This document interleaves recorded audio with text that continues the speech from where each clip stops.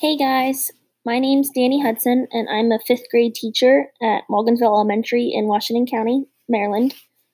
I'm here to talk to you about some math ideas that I have. And as a fifth grade teacher, we have a lot of really challenging content in math class. And one of the things that me and my teammates take pride in is the fact that we encourage and push our students to apply these contents and skills to real world problems. So I just wanted to talk to you guys about how important it is to kind of transfer all of your standards into real world context so students can kind of get the why as to why do I need to know these different skills.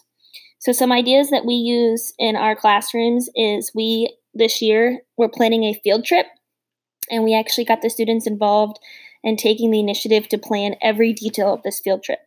So they applied different math skills by coming up with the cost of each child or of the total trip and how much each child would have to pay in the fifth grade to be able to cover the cost.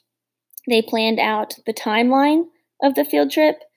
They planned out how many buses we would need based on how many students and the capacities. So again, we just took those math skills and really tied it to something that was meaningful to them. And by the time the field trip came around, these kids were so excited to finally say, hey, we get to go on this field trip, and we did all the planning ourselves.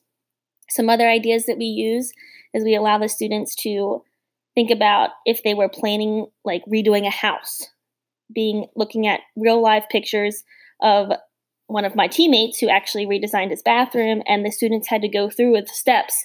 Okay, how much trim would I need? How much tile would I need? So we tie in area, perimeter, different skills with fractions. So again, just taking those contents and rather than teaching them in isolation, they're actually applying them to a real world context, which makes it more meaningful for them. I always tell my students I don't want to teach them things that I think are going to be a waste. I want them to be able to understand, why do I need to know to multiply? Why do I need to know how to add fractions? So again, just taking that learning and making it meaningful, I think is a huge step for kids, and it really makes it a connection to them so it's real world. And then it sticks with them and it's more meaningful learning. So I just advise you to kind of take those skills and turning them into real world problems because it really does make a difference with your students, and I think it makes them love learning.